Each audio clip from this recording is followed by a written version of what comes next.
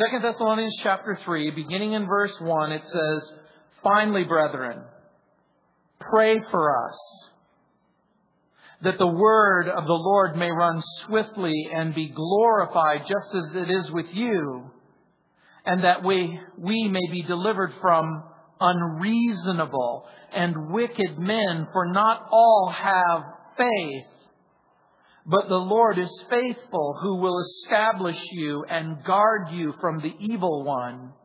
And we have confidence in the Lord concerning you, both that you do and will do the things we command you. Now, may the Lord direct your hearts into the love of God and into the patience of Christ." As we continue our study in 2 Thessalonians chapter 3, remember throughout the book, Paul has encouraged the believers in the last few sections in chapter 2, verses 13 and 14, to believe the truth. In chapter 2, verse 15, to guard the truth. In chapter 2, verses 16 and 17, to practice the truth. And now in chapter 3, verses 1 through 5, Paul is exhorting the reader to share the truth. As a matter of fact, we're not simply to love it or to learn it, but we're to live it. We love and learn and live the truth. Alexander McLaren wrote, quote, "The gospel is not speculation, but fact. It is truth, because it's the record of a person who is truth," unquote. Paul is shifting gears and he's bringing the letter to a close. As a matter of fact, Paul has some closing words. Here there is a request for prayer and then a reminder that God is faithful and that God is love. And so we look in verse 1, Paul's it begins with a personal request. He says, "I want you to pray for God's message." Look at verse 1. He says, "Finally, brethren, pray for us, that the word of the Lord may run swiftly and be glorified, just as it is with you." Paul knows that the believers in Thessaly are under intense persecution and experiencing trial and trouble. Remember the context in which Paul has written this book. They are in trouble. They are in pain. They are in sorrow. And in that trouble and in that pain and in that sorrow, Paul is writing in part to provide comfort and consolation, but also to correct a misunderstanding. And the misunderstanding, of course, concerns the coming of Christ. And so Paul wants them to continue to walk faithfully in the Lord Jesus Christ. But Paul and his companions, they have their hands full as well in Corinth. When Paul left Thessalonica and he made his way to Athens and he preached the gospel, and then he leaves Athens and he goes to Corinth and he preaches the good news about Jesus. The story of Jesus, the life of Jesus, the death of Jesus on a cross for sin, the resurrection of Jesus, the reality that Jesus can change your life, and he receives opposition and persecution. And guess from where in Corinth? From the religious leaders, from the Jewish congregation, from the synagogue that is unwilling to abandon Judaism, because Paul is preaching. And what Paul is preaching is, guess what? The sum and the substances of both the prophecies and the promises have been fulfilled in Christ. And Jesus isn't just a Jewish Messiah. Jesus is the Messiah for everyone. This Jesus who was promised by God through Abraham, Isaac, Jacob, and then Judah, and then David has come, and he is both King and Lord. God is satisfied with his sacrifice and is willing to forgive you and redeem you and reconcile you to himself. And the religious leaders don't believe it. And they oppose him. And they persecute him. And they resist him. And so when Paul writes, "Finally," In verse 3, finally, brethren, pray for us that the word of the Lord may run swiftly and be glorified. He's making a transition.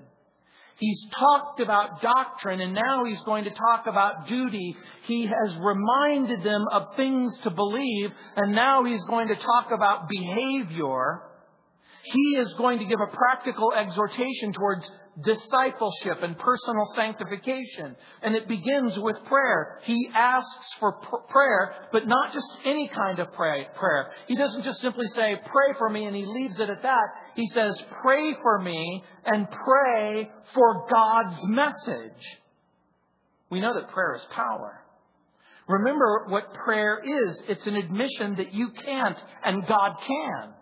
The moment that you go to God in humility and dependence upon the Lord, and you say, Lord, I need you. I need your help. I need your provision. I need your grace. I need your mercy. I need for my husband, my wife, my brother, my sister, my family, my friends, my neighbor to hear the gospel and understand it and believe it. And so that's part of the point.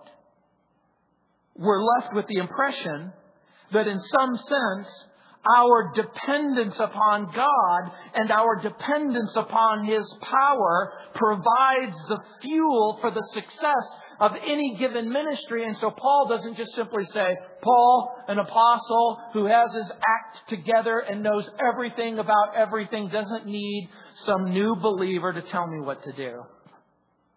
But rather he says, no. Even as a new believer, struggling with the pain and the persecution and the trial that you're experiencing, I'm asking you to pray. I'm asking you to pray for me and pray for Timothy. To pray for the gospel. That's the idea. He knows that hope lies in believing the words of Jesus. And Jesus has already made a promise in John chapter 14, verses 13 and 14. Remember when He said, I will do whatever you ask in my name so that the Father may be glorified in the Son. If in my name you ask me for anything, I will do it. And so Paul says, do it. Pray. Pray for me. Pray for the gospel.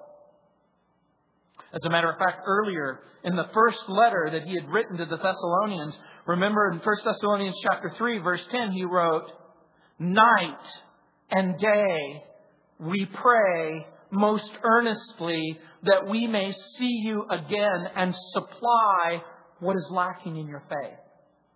I've been praying for you. I've been praying for you. I've been praying for you. And now it's time for you to pray for me. That's what he's saying. And look what he says.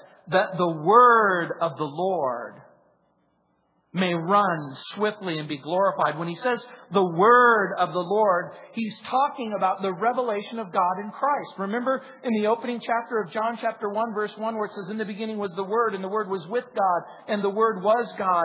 It is Jesus who is the manifestation of God. People have cried out in every generation, Lord, we need to hear from you. God, if you're there, why don't you have something to say to us? And so in Hebrews, the writer of Hebrews said, God in times past spoke through the prophets, but He has in these last days spoken to us by His own dear Son. Would you like to know what God thinks about your circumstance? Would you like to know what God thinks about your sin and your hopeless and your helpless condition? Would you like to know what God thinks and how God wants to have friendship and fellowship with you? That's the point that he's making. That the word of the Lord, it's the revelation of God. It's the message that Paul is preaching. As a matter of fact, Paul wrote in 2 Corinthians chapter 4, verse 3, and even if our gospel is veiled, it is veiled to those who are perishing. There are two kinds of people who are listening to the gospel. Those who are hearing it and believing it, and those who are hearing it and saying, I don't believe it. That's the idea. The gospel is the Christian message for those who have done their best and failed. It's where you come to grips and you go, hey, I have tried to do my best to be a good person. Some of you may live in the illusion that you're still a good person. Well, I'm a good person. I don't lie most of the time. I don't cheat unless it's really convenient and I know I have a good chance of getting away with it. This is one of the reasons why I was really reluctant to be a Christian. I thought Christianity was like bowling, and I've used this illustration over and over again. You go to the bowling alley, you look down the lane, you see the tens, you have a ball, you roll it down the lane, you knock over the pins, and if you knock them over, you are good, and if you don't knock them over, you are bad.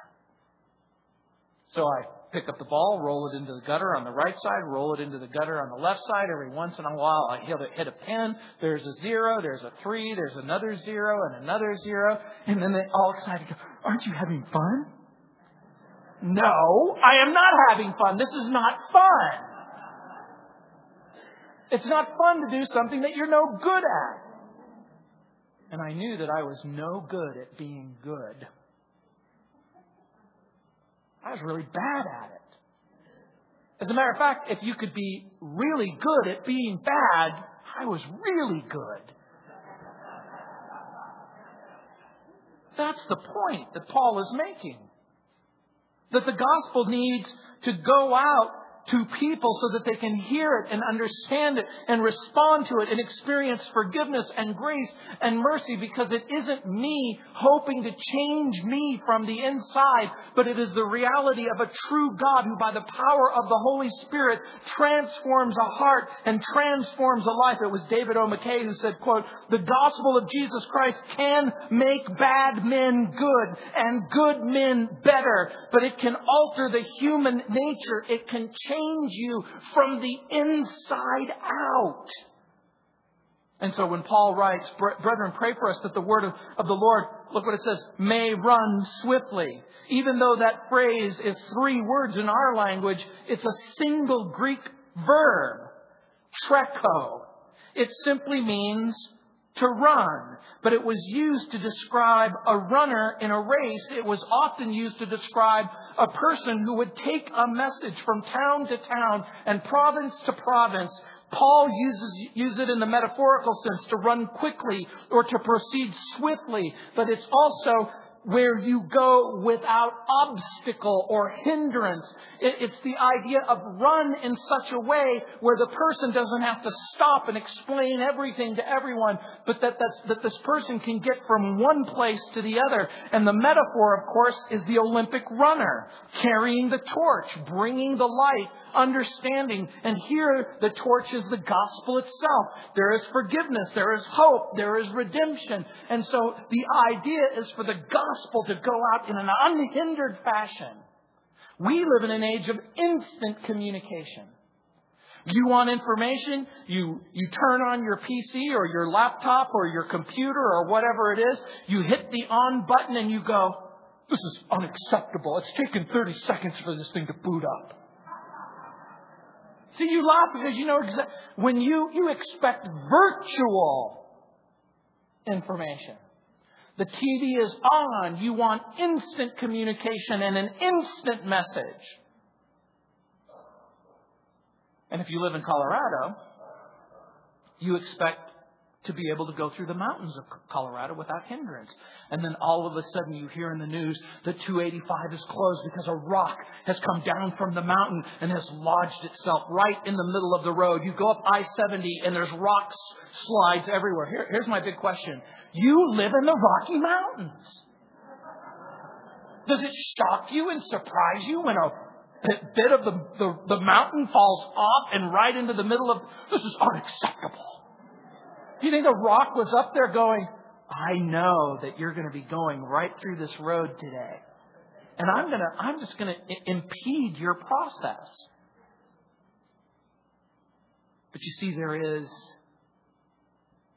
a calculation on the part of people to oppose the gospel. And that's one of the ideas. One of Satan's chief strategies is to eradicate the gospel message. And if Satan can't get rid of the gospel, if he's unable to eliminate the gospel, then pollute the gospel, add to the gospel, subtract to the gospel, make it seem ludicrous, make it seem ridiculous. And if you can't make it seem ludicrous or ridiculous, then make it boring. I can't believe it. I go to this church week after week and all Gino wants to talk about is the gospel. Well, yeah. Note what he's praying.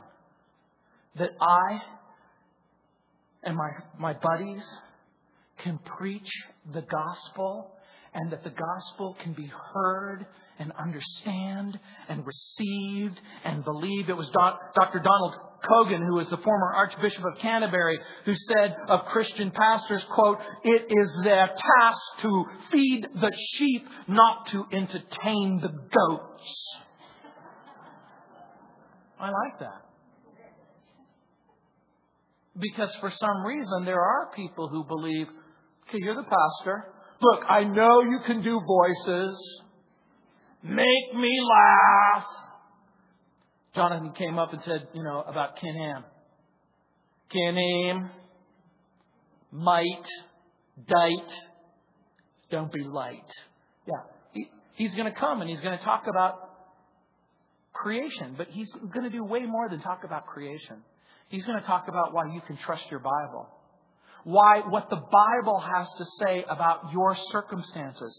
That you aren't a meaningless mass of mud that somehow attained consciousness. That the reality is that God created you in a special act of creation. That what the Bible has to say in Genesis chapter 1, chapter 2, chapter 3, chapter 4, all the way through chapter 11, and quite literally all of the Bible can be trusted. The Bible message is powerful. It is real. It is true. It is the Bible message that changes you from the inside out.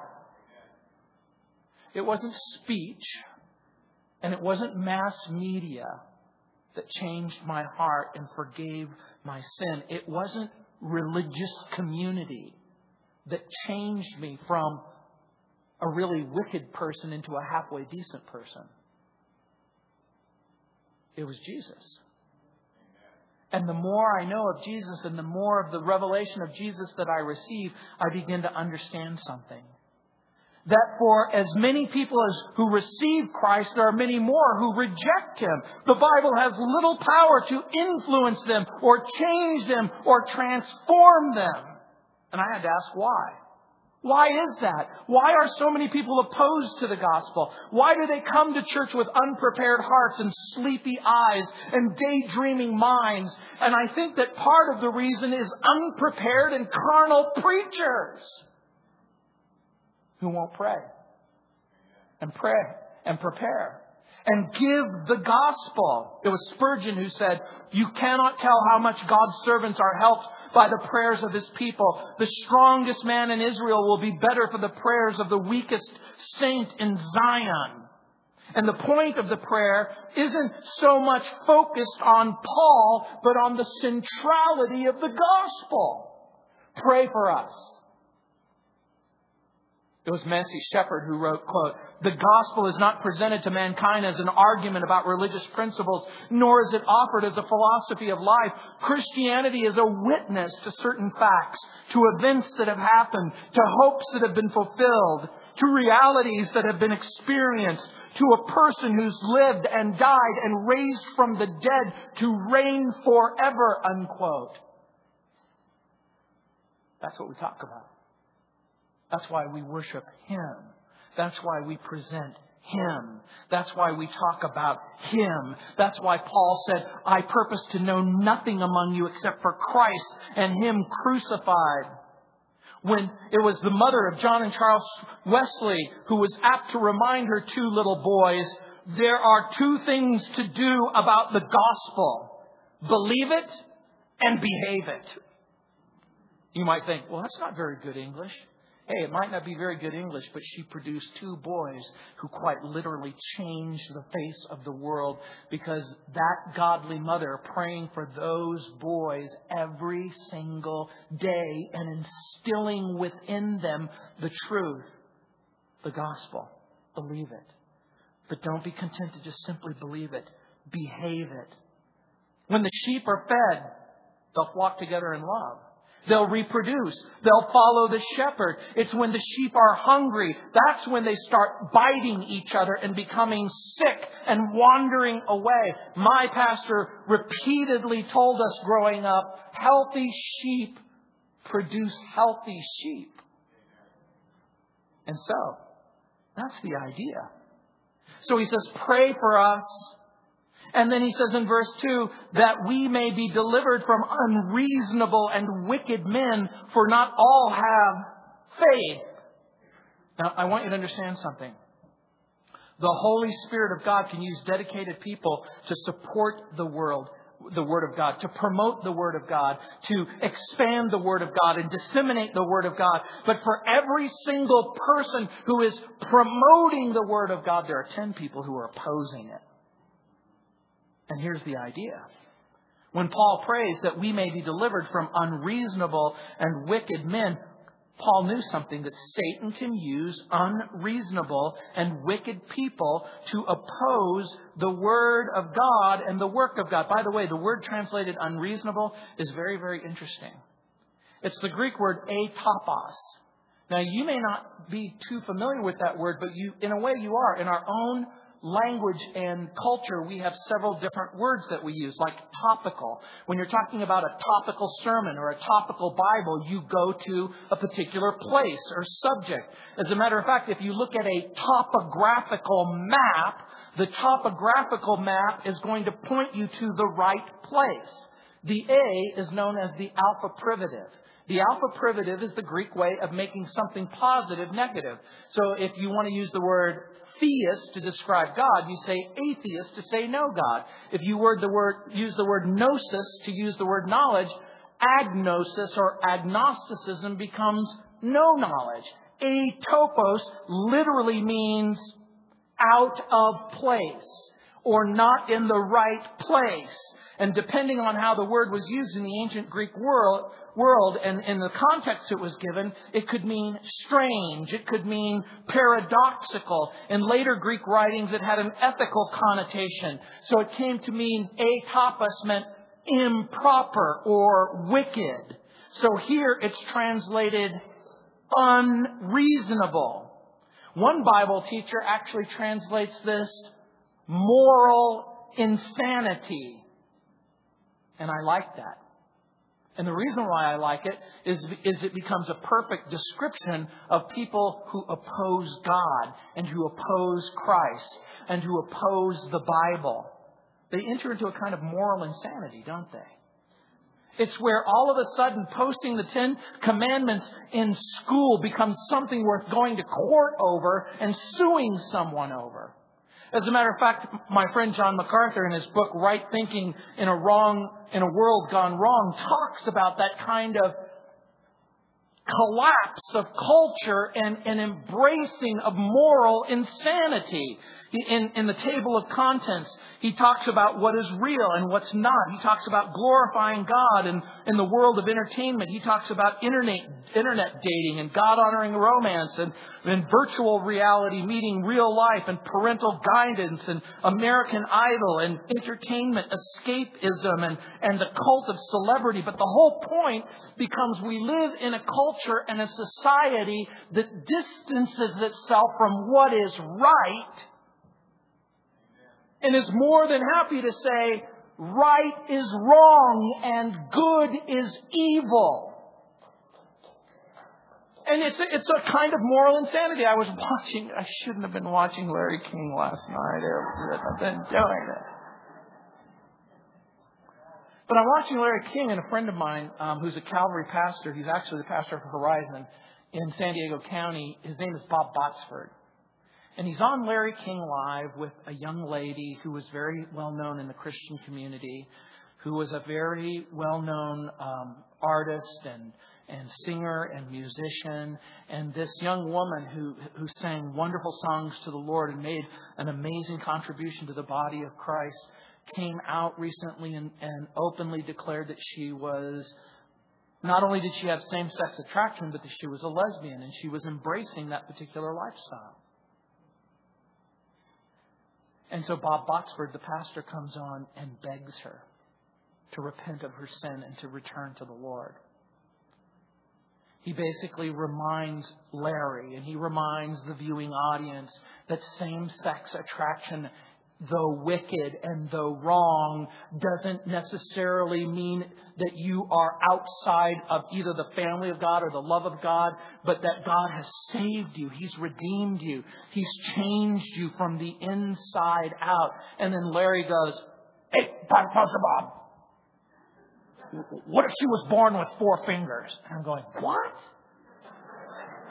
What is Larry King saying? What do you mean born with 4 fingers?" And in my own mind, I'm having this conversation. Well, then you wave the best that you can with the fingers you got. You shake the best that you can with the fingers you got. No. I mean, it's a genetic predisposition. In other words, did you have a choice for your heterosexual attraction?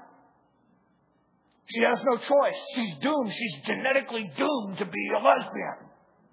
And I'm sitting there going, I want to reach through the TV and choke him out.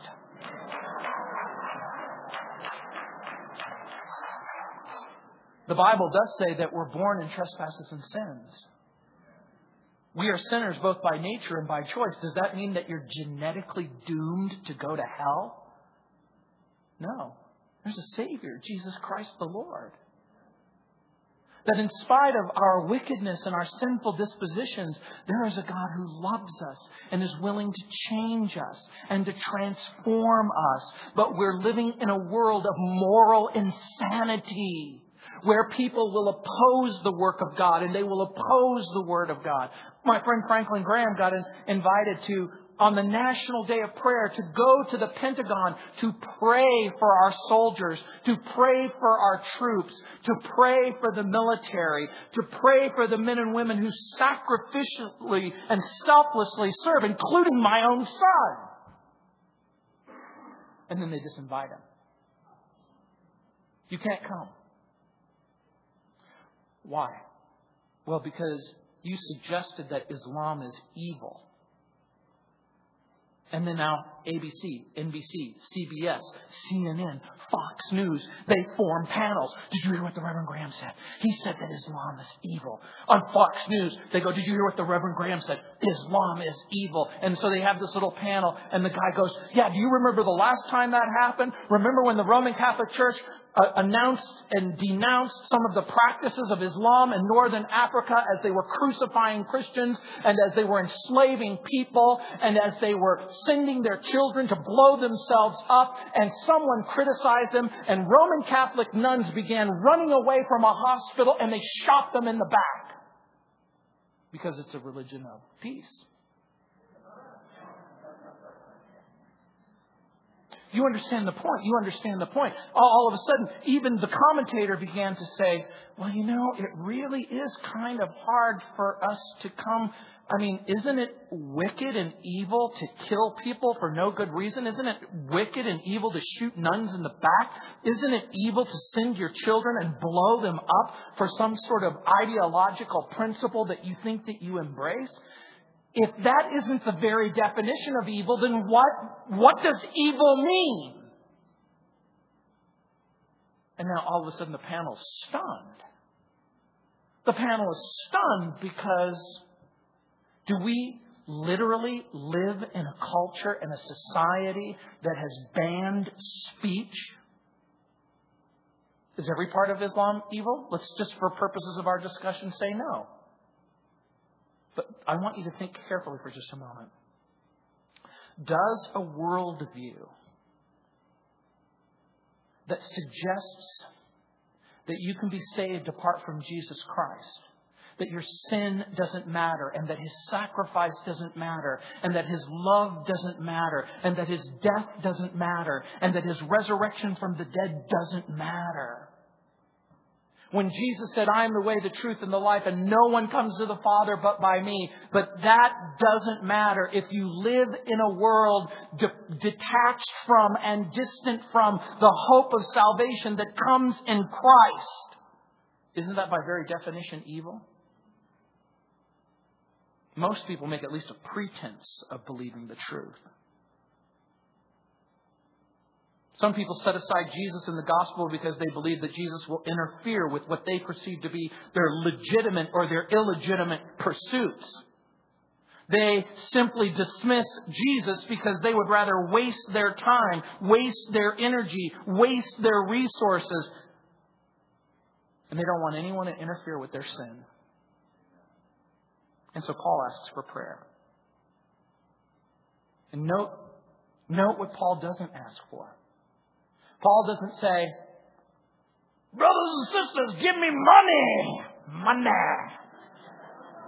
Sow your best seed of tithe right into my pocket and receive 100-fold return. Pray for my comfort. Pray for my resources. Pray that we can build a monument to God.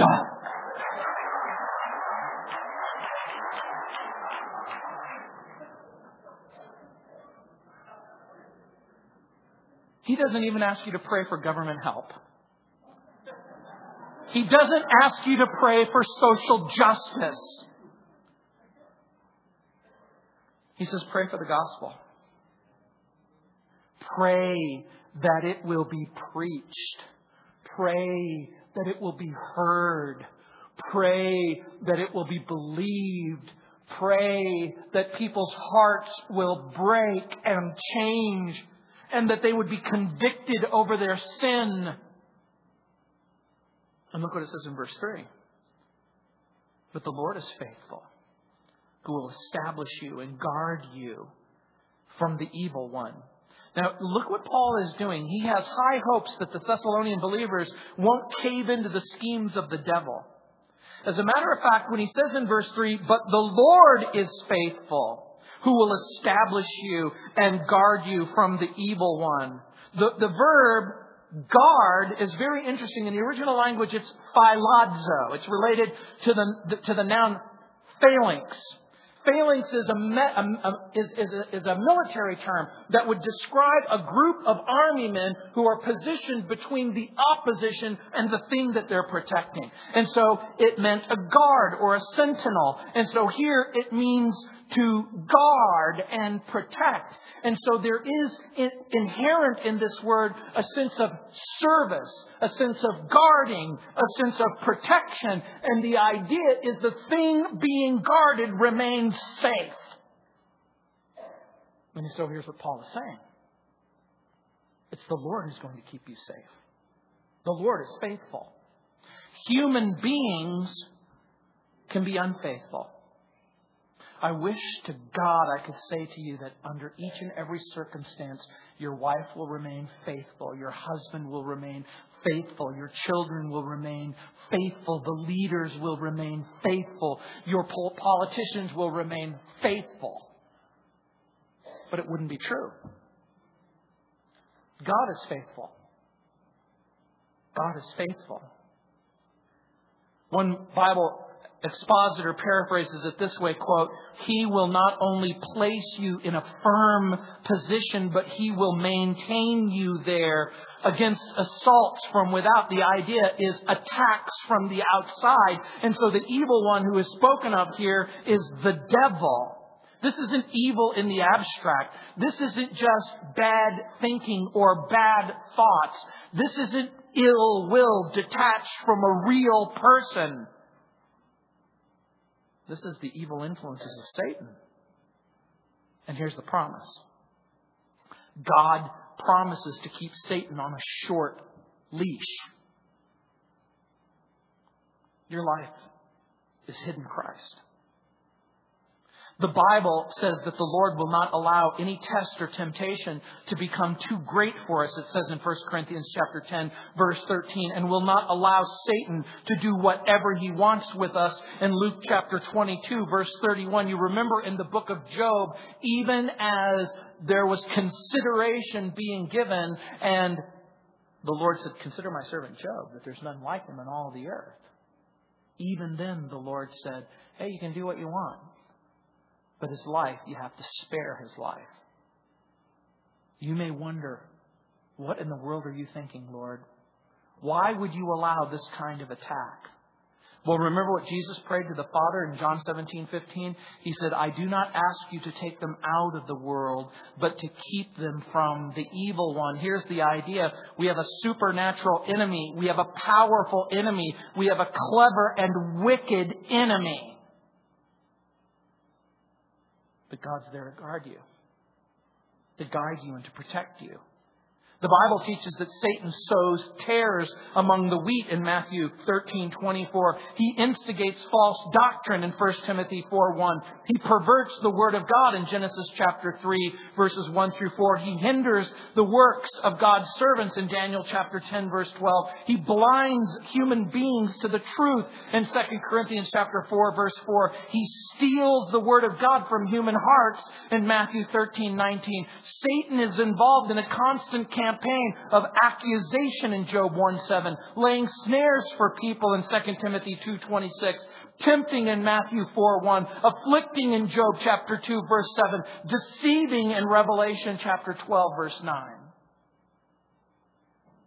But God's willing to guard you and to guide you and to set Himself between Him and you.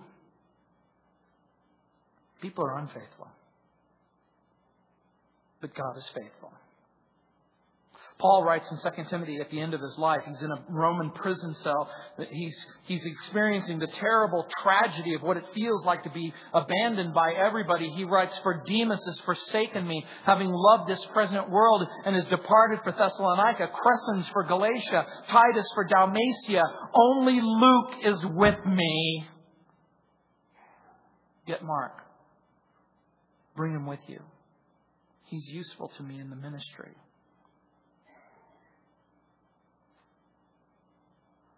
Right when you need someone to be there, sometimes they won't be there. And so in verse 4, Paul writes and he says, and we have confidence in the Lord concerning you, both that you do and will do the things we command you. Now this is an interesting point. Expectation is a very funny thing.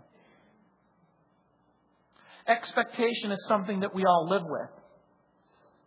When you come to church, you actually expect worship and you expect the Word. When you go out to a restaurant, imagine you go and the person says to you, oh, we don't have food today.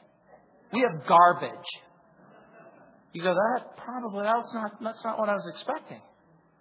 I'm expecting food. But then they bring you food and there is a big, fat, juicy fly right there. And then they lapse into a great conversation about how insects provide protein in the third world. And you go, that's all very interesting that bugs provide protein in the third world, but I want a hamburger without the fly. That's pretty reasonable though, isn't it? It's reasonable to expect a cold, clean cup of water. And so here, Paul desires from the little band of believers, I want you to just do the math here just very quickly. What is it that Paul wants from these people? I want you to pray for me. That there's an open door to the gospel and that I will be able to preach the gospel. Question, is that a fair expectation or an unfair expectation? Do you think it's fair? Paul desires the people's prayers in verses 1 and 2. Paul desires that people trust the Lord in verse 3. Is it fair for him to expect them to trust the Lord? Fair or unfair? Now in verse 4, Paul desires that the people obey what's been taught. I want you to pray for me. I want you to trust the Lord.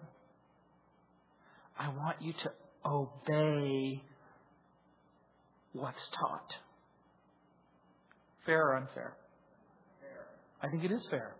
I think it is fair. Think about what Jesus did with His own disciples. Paul has confidence in the Lord that they would continue to do, that is, exercise obedience to the things of God and Christ. We have confidence not in you, but rather in the Lord concerning you. You see, this was the one exception that hurt me so bad. If I decide to become a Christian, if I believe the truth about Jesus, if I receive Him as my Lord and Savior, I know they're going to expect me to be a good person.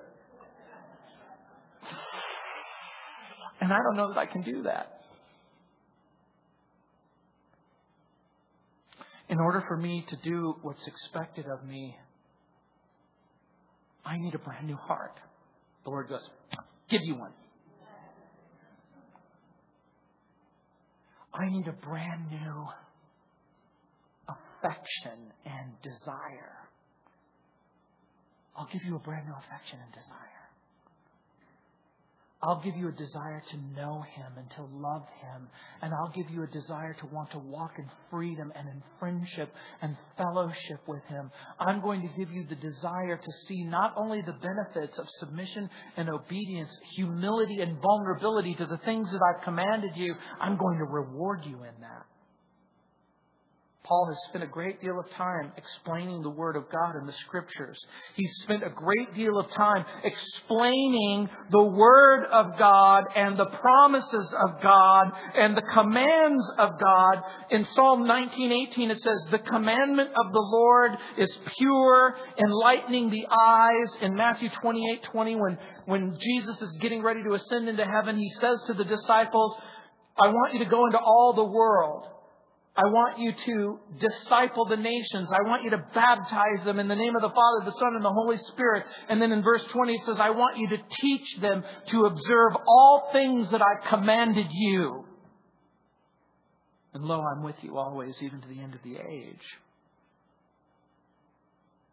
Even the gospel itself asks people to repent and believe. And note, where is Paul when he's writing these words? He's in Corinth. Where are they? In Thessalonica. So Paul says, pray for me, even when I'm not there. Trust the Lord, even when I'm not there. Obey the Word, even when I'm not there. Continue to grow spiritually, even if I'm not there. By the way, in verse 4, the word command, it's really a military term. It was a word used both in law enforcement, if you will, and the military. It was a word that meant an order passed down from a superior officer. And if life can be likened to a battle, what Paul is saying is that the fighting isn't just simply reserved to the officers and the leaders. The fighting belongs to everyone. Battles could never be fought, and battles can never be won. Imagine an army where no one ever obeys the officer, where no one exercises order or discipline. What if we ran the church the same way that the army runs the army? Oddly enough, we'd be better off. We would win more than we lose, and we would advance more than we retreat. Why? A soldier understands something. Loyalty, duty, even if they're only motivated by fear. But Paul's statement that you're not motivated simply by duty, and you're not motivated simply by loyalty, and you're not motivated simply from fear. Look what it says in verse 5. Now may the Lord direct your hearts into the love of God and into the patience of Christ. Now again, do the math. What is it that Paul wants from the people? Their prayers. Reasonable or unreasonable? Paul desires that the people trust the Lord in verse 3. Reasonable or unreasonable? Paul desires that the people obey what's taught. Verse 4, reasonable or unreasonable? Paul desires that the people grow spiritually. Reasonable or unreasonable? I think so. He says, may the Lord direct your hearts into the love of God. The word direct, by the way, is an interesting word in the original language. It means to take the direct route. It means to go straight or to make straight or to be straight. The idea is that the shortest distance between two places is the place that will provide the mechanism whereby you can go directly. Look what it says now. May the Lord go straight in your hearts into the love of God. Do not pass go. Do not collect $200. Here's where I need you to go. I need you to make a run for it right into the heart of Christ and right into the love of God. You want to know why? Because it is the love of God and it's the character of Christ that will give you the ability to pray for your pastor and to desire to trust the Lord and obey what is taught and to grow up. And by the way, that word patience, it's your favorite word. Remember Italian ice cream? Spumoni. Hupomoni. The word patience, hupomoni, literally means, oddly enough, it means a remaining behind. Literally what that means is for the person who's left behind, they have to have fortitude and strength and perseverance. So it meant to remain behind, but all the while to endure the trial and the suffering. And so it becomes a metaphor for Christ-like fortitude. This is the patience. This is the patience that can come only from constant contact with the character of Christ. This patience doesn't come from you going to church on Sunday or listening to me teach or downloading the message. It doesn't come from hoping and praying that you'll do the right thing. This is because you're a constant companion of Christ. It's your sweet friendship. It's your sweet fellowship. It's your contact with Jesus that will give you patient expectation. And by the way, even in that statement, there's a hint. It's the hint of the trial. It's the hint of the sorrow. It's the hint of the patient expectation that Jesus is coming back for me any moment. Any moment. I want to ask you a question. What do you suppose is the average time a pastor spends at a church in America? Do you realize that the average pastor in the average church stays in the average church for 3 years? And then they move on. I'm coming up on my 19th year at this church.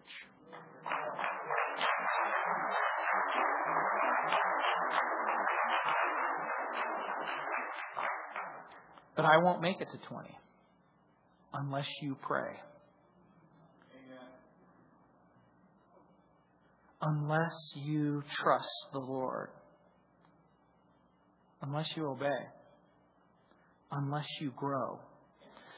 You want to hear another disturbing statistic? You know what's the average time a typical congregant spends in his or her church? It's about 1.5 years. You want to hear another disturbing statistic? 50 people have to visit your church before one will stay. Now think about that. Multiply you by 50 and the person next to you and the person next to you and the person next to you. And I want you to think about how many people have made their way into our church and out the door. Because here's what Paul is saying. An effective ministry, a God-honoring ministry, a transformative ministry includes intercessory prayer because it unifies the church and it keeps the leaders in humility and vulnerable when you pray for me, what you're praying is, Lord, make him depend upon you. Oh, no. Not the radio program. Why doesn't that bring thousands of people into the church? Why not in 20 years of preaching? Because it's not my skill. And it's not the radio. People can come to our church for an event, but they stay for reasons other than that. Pastors and leaders and the church have to agree what's central, what's vital, what's essential. And it can't be entertainment. It has to be the gospel. You see, if I believe that the most important thing that we can do as a church is worship God and disciple the saints and reach the lost, if you think something else is more important, then the chances are we're bound to have a problem. But pastors and people have to be involved together in the work of the ministry. That's the point that Paul is making. Pastors and leaders have to share some common sense of the need. What is it that we need? We need to worship the Lord. We need to disciple the saints. We need to reach the lost. We have a common Savior who intercedes for all. We have a common enemy committed to our fall. So what should a pastor? What should a minister? What should a leader expect from the congregation? Is it wrong for me to expect that you would pray for me? Is it wrong for me to expect that you will trust the Lord? Is it wrong for me to expect that you will obey the Lord? Is it wrong for me to expect that your desire would be to spiritually grow?